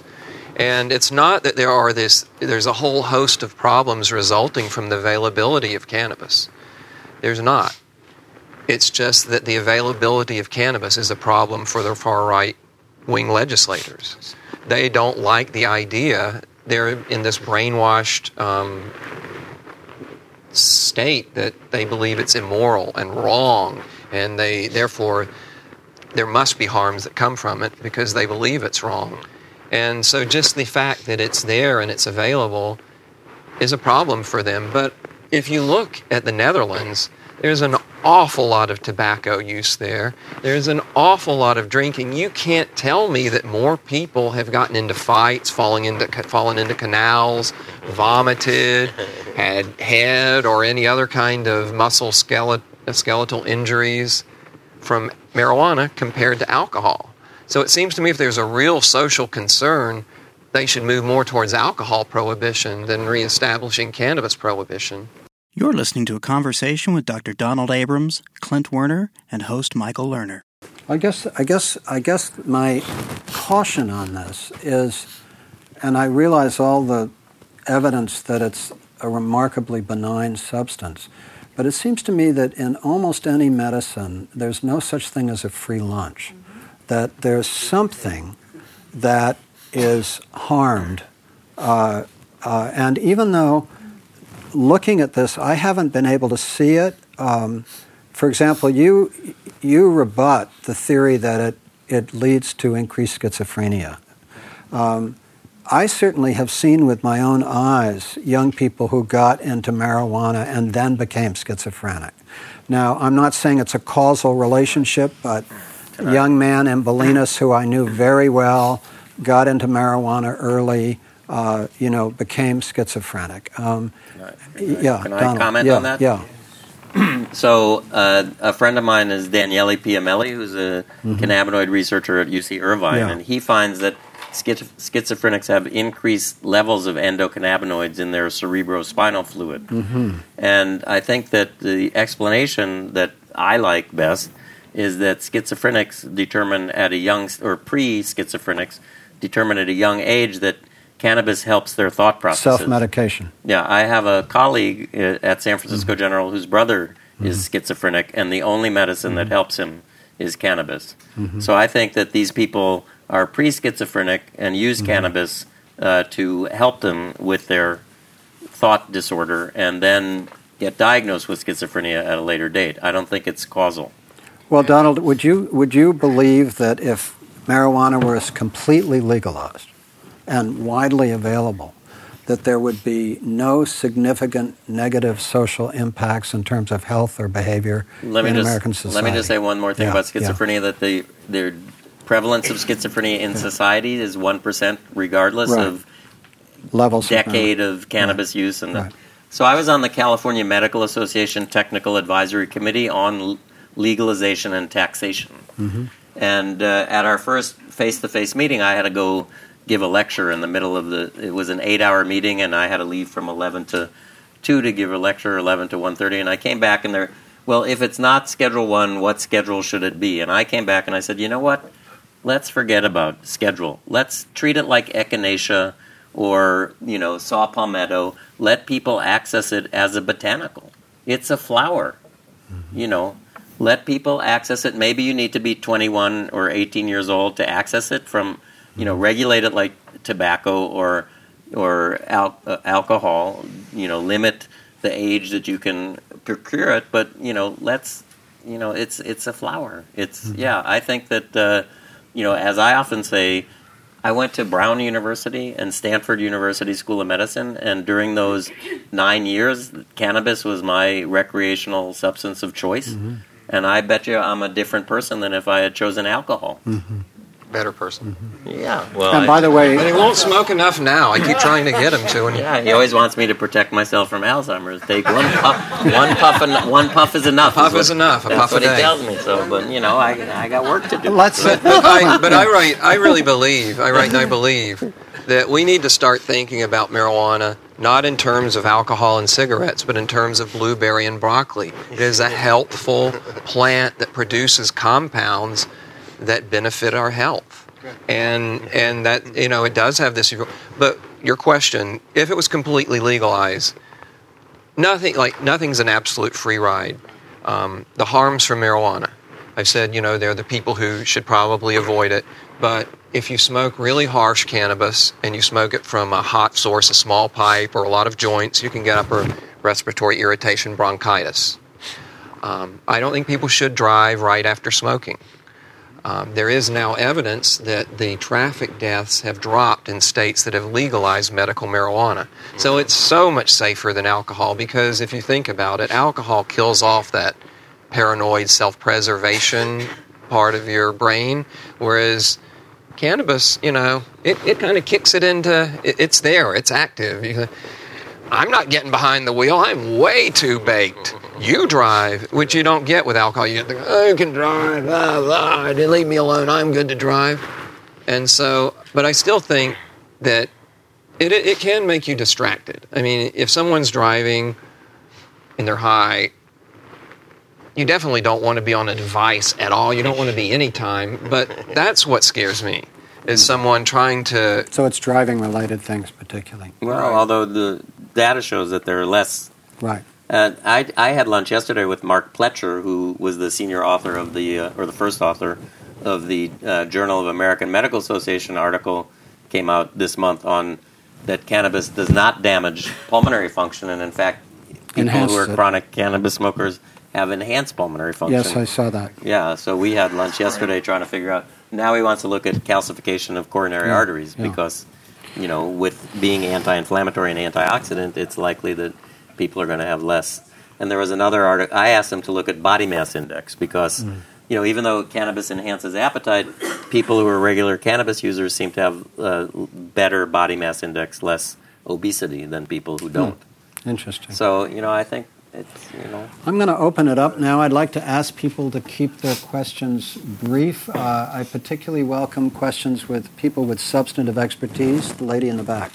Question about endorphins, that we know things that stimulate natural production of endorphins. What's the research on natural stimulations on cannabinoids? Can you repeat the question? On endogenous cannabinoids. What's the research on natural stimulation of endogenous cannabinoids?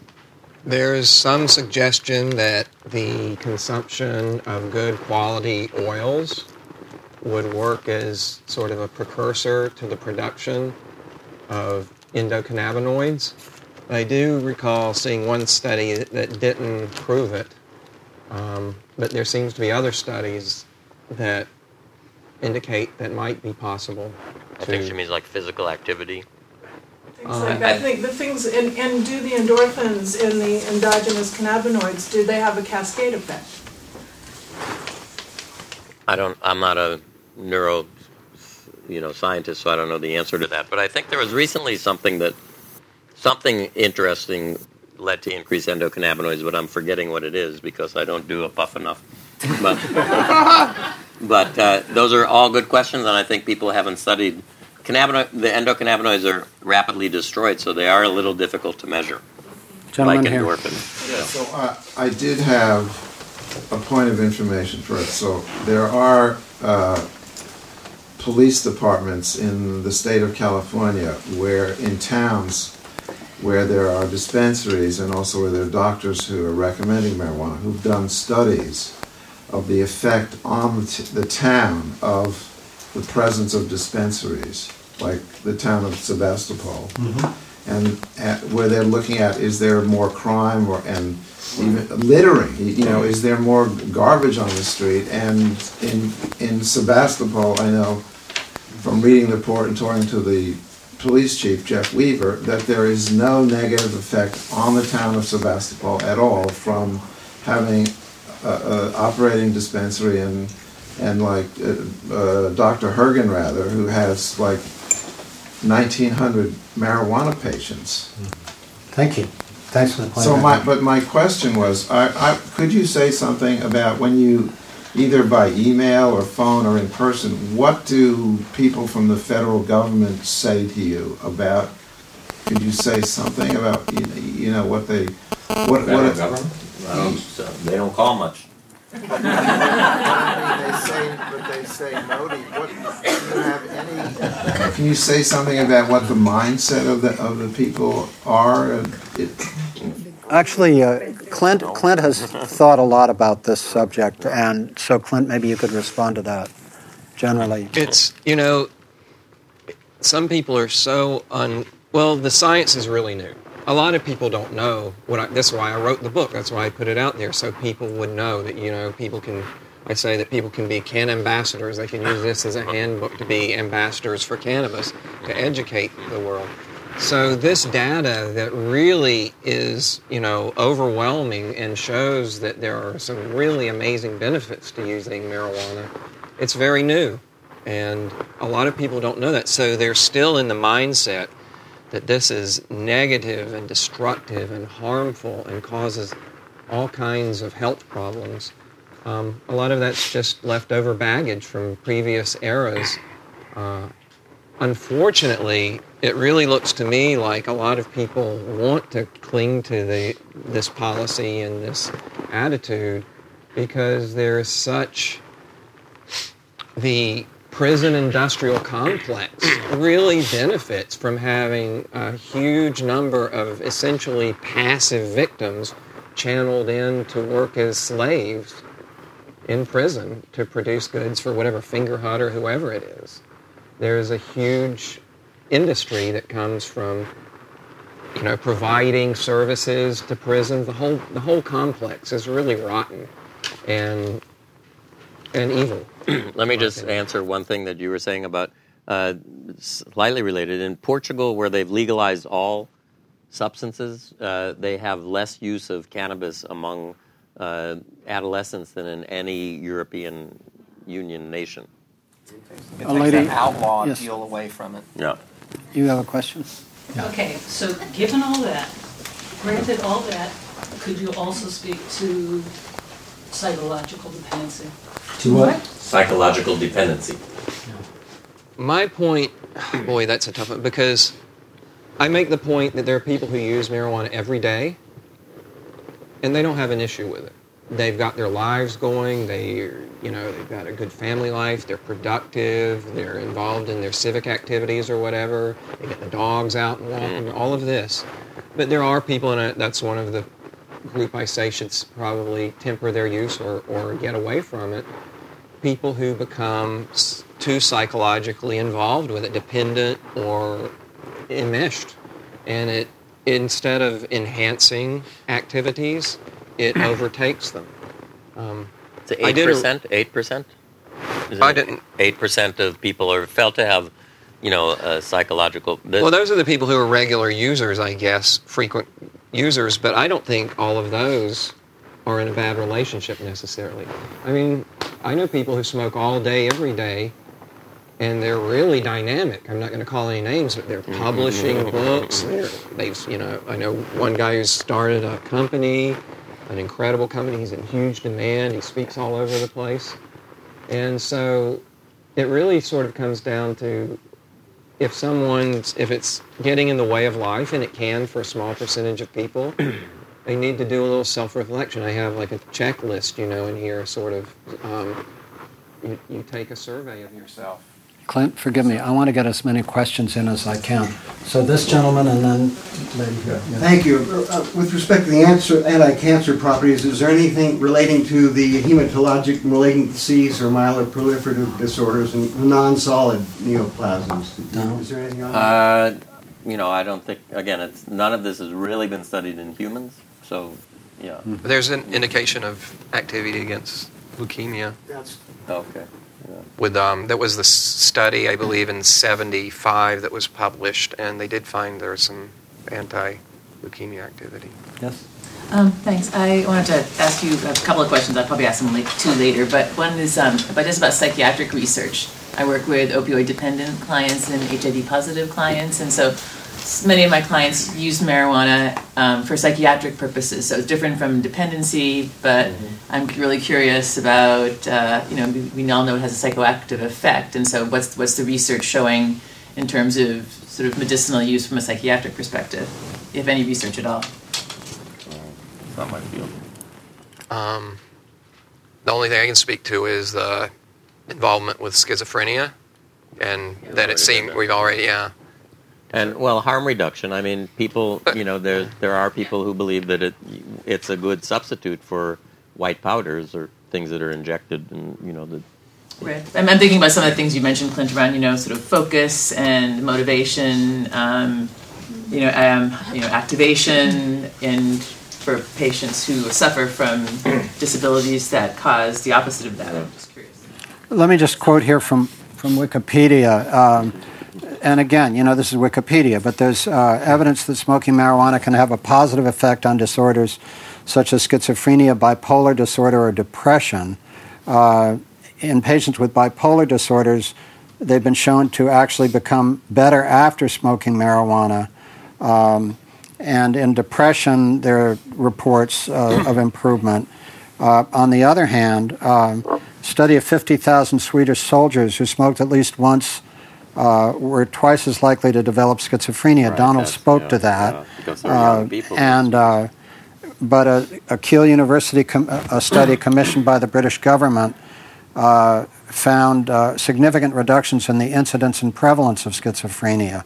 So I think, as we're hearing, there's not a lot of study being done. It's mixed. I really like Donald's comment on the schizophrenics as a hypothesis about that. Yes, two ladies here. Why don't you start? I'd like to speak to schizophrenia. I have a friend who uses it to manage the voices in her head. Cogentin, Risperdal, all that don't work. So for her, Thank you. Your comment? If I understood you right, you're recommending that it be smoked as opposed to being eaten. No, that was me. Inhaled, first of all. I just think it's easier for people. I think if people are familiar with eating, with the delayed effect, I think people need to be educated that it takes a lot longer for a peak concentration, so people don't overdose. I think it's you're more inhaling it is that it does not wreck the CBDs or THC to inhale it, right? For example, for Alzheimer's patients that it's working on the hippocampus and things like that, that's an inhaled. Either way. Well, I think you can get the same. And what about the CBD one? Because I've read Dr. William Courtney, who claims that that's totally destroyed in inhaling it, and it needs to be eaten raw. Dr. Courtney, I'm not, totally familiar with or embracing all of his, premises. They make juice out of leaves, and I don't know that. So all of your studies have been inhaling. Yeah, I study inhalation, right. Mm-hmm. Well, let me just say to that, my thought is in terms of destroying CBD, that would probably, you destroy a fair amount of the compounds when you ignite it. So if you're vaporizing, I would expect you to get a higher delivery because you're not using, there's no breakdown. When you light a toke, you get the edge of what the fire is burning. You don't get what's being burned so much. It's sort of like a progressive vaporization and then combustion. Do you get terpenes in inhaling? Yeah, that's also an interesting thing with vaporization is terpenes is you can adjust the level of the heat in a vaporizer, in the volcano-style vaporizer. And if I'm right, I have to go back and check, but I believe terpenes vaporize at either a higher or a lower level than cannabinoids.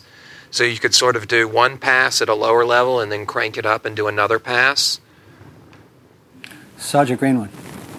Yeah, I remember a study a few years ago from USC, I think it was, about a lower incidence of lung cancer in regular smokers. And so I was wondering, what about that, and what about the use of marijuana in people with lung cancer?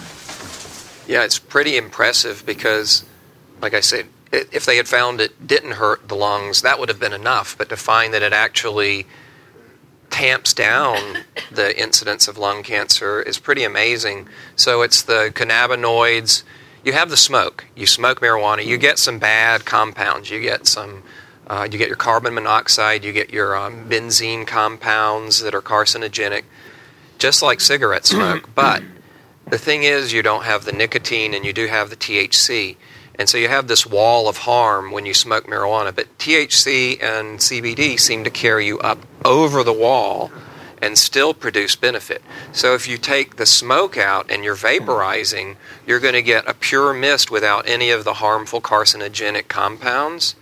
So I think that it might be a great idea for someone with lung cancer to vaporize marijuana regularly. And I showed you in the data in the nude mice that lung cancers did respond to cannabinoids when they were given to the nude mice. Is part of the possibility there that it's the direct application of the cannabinoids to the tumor? Yeah, well, that's what Manuel Guzman did a study in the Canary Islands where they dripped THC into recurrent brain tumors through a catheter, and I said, that's really not how we treat cancer locally, but it is, it's... And what happened to the brain? Well, some people got a little, wasn't very dramatic. Right, okay. There were some other questions? Yes, Alan. Can you comment about the Canadian product called Sativex? Sativex. Not a Canadian product, actually. It's from the UK, but it's approved in Canada. So Sativex is a whole plant extract of cannabis, and they're very much focused on the CBD and THC. So they have one that's THC and one that's CBD and one that's mixed 1-to-1 ratio. And it's an under-the-tongue spray, and it's been studied in multiple sclerosis and in cancer pain, and does seem to be effective in both situations. So it is licensed and approved in many European nations and in Canada. In the U.S., clinical trials are still ongoing in patients with cancer pain. It's not yet approved. And I just want to say something about Sativex. So Sativex is produced in Great Britain by a British, essentially, pharmaceutical company. And my concern is that this is going to be something the government throws out and tries to kill off medical marijuana. It's far more expensive than medical marijuana, and it's funneling money out of our country to Great Britain. I say the cannabinoid product should be produced locally and should benefit the community, because we can produce safe, effective delivery systems. You go to any of the good dispensaries, Harborside or Spark or any of these other really good ones, and they have a variety. They have their own Sativex-like sprays. They have tinctures. They have capsules. It's amazing. Concentrates.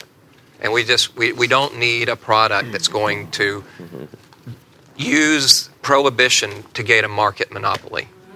You had a question? Yes. Yeah, I just would like for you to comment a little more about your recommendation of teenagers, adolescents not using marijuana. Can you say more about that? So there's so many positive aspects to it, but the problem with young people is that they don't have the life skills to manage things that we tend to.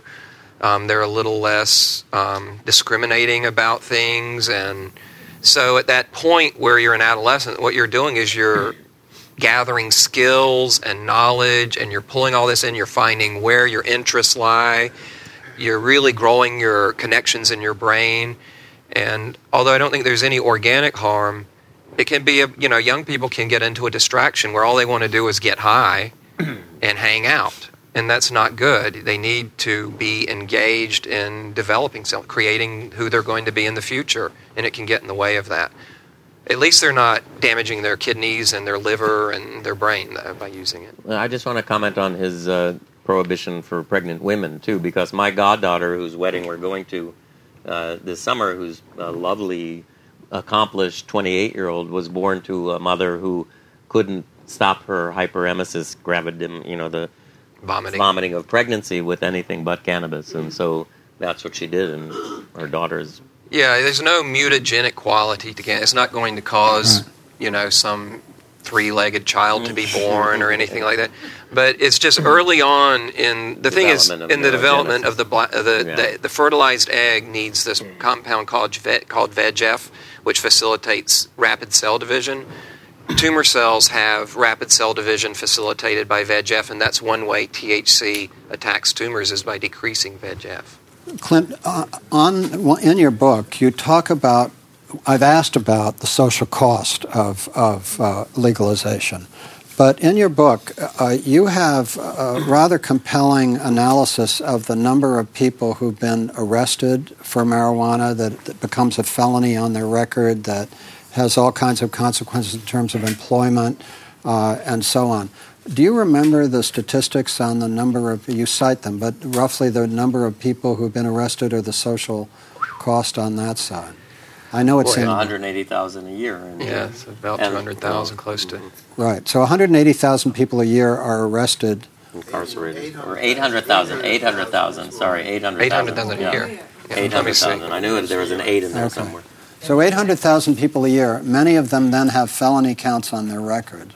Which is one thing I want to say, that the reason we hear about psychological and that so many people are addicted or have problems is because many people who use cannabis, instead of getting a felony charge, can turn themselves in and get treatment. Right. And so that's why the treatment numbers are much higher than they actually are, because people are going to go into treatment as somebody who has problems with cannabis as opposed to becoming a felon. Yeah. If you're caught, if you're using marijuana once a year and you get arrested, then you can be offered in these harsh states where they're like Oklahoma, they might not even offer you treatment, but they offer you, jail time, a record, or treatment. Anyone in their right mind is going to go for treatment, sit through the nonsense they're going to spoon feed you and say, yes, sir, yes, sir, yes, sir.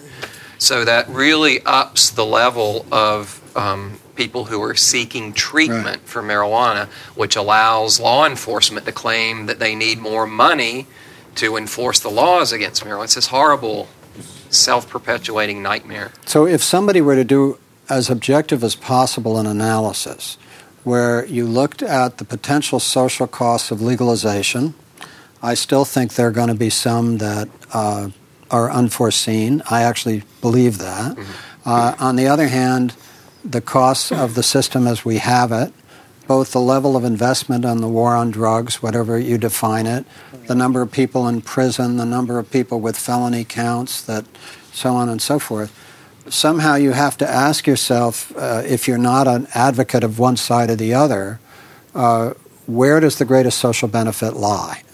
Does it lie with the perhaps unknown consequences of legalization, or does it lie with a system which creates known high social costs in terms of enforcement, in terms of prison, in terms of felony records, and so forth? I'm just trying to back off from an advocacy position here and say that's the great social question that America faces. As an advocate, you've made a very strong case in Marijuana Gateway to Health for decriminalization and legalization. And Donald, as a scientist and researcher, as I said at the outset, you've been a great pioneer in this field, and we thank you both for being with us at the New School. Thank you. Great conversation.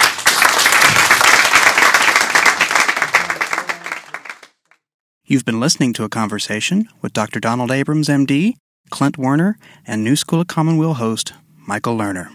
Thank you for listening to the New School at Commonweal. Please visit our website at the-new-school.org. That's the-new-school.org. Thank you for listening.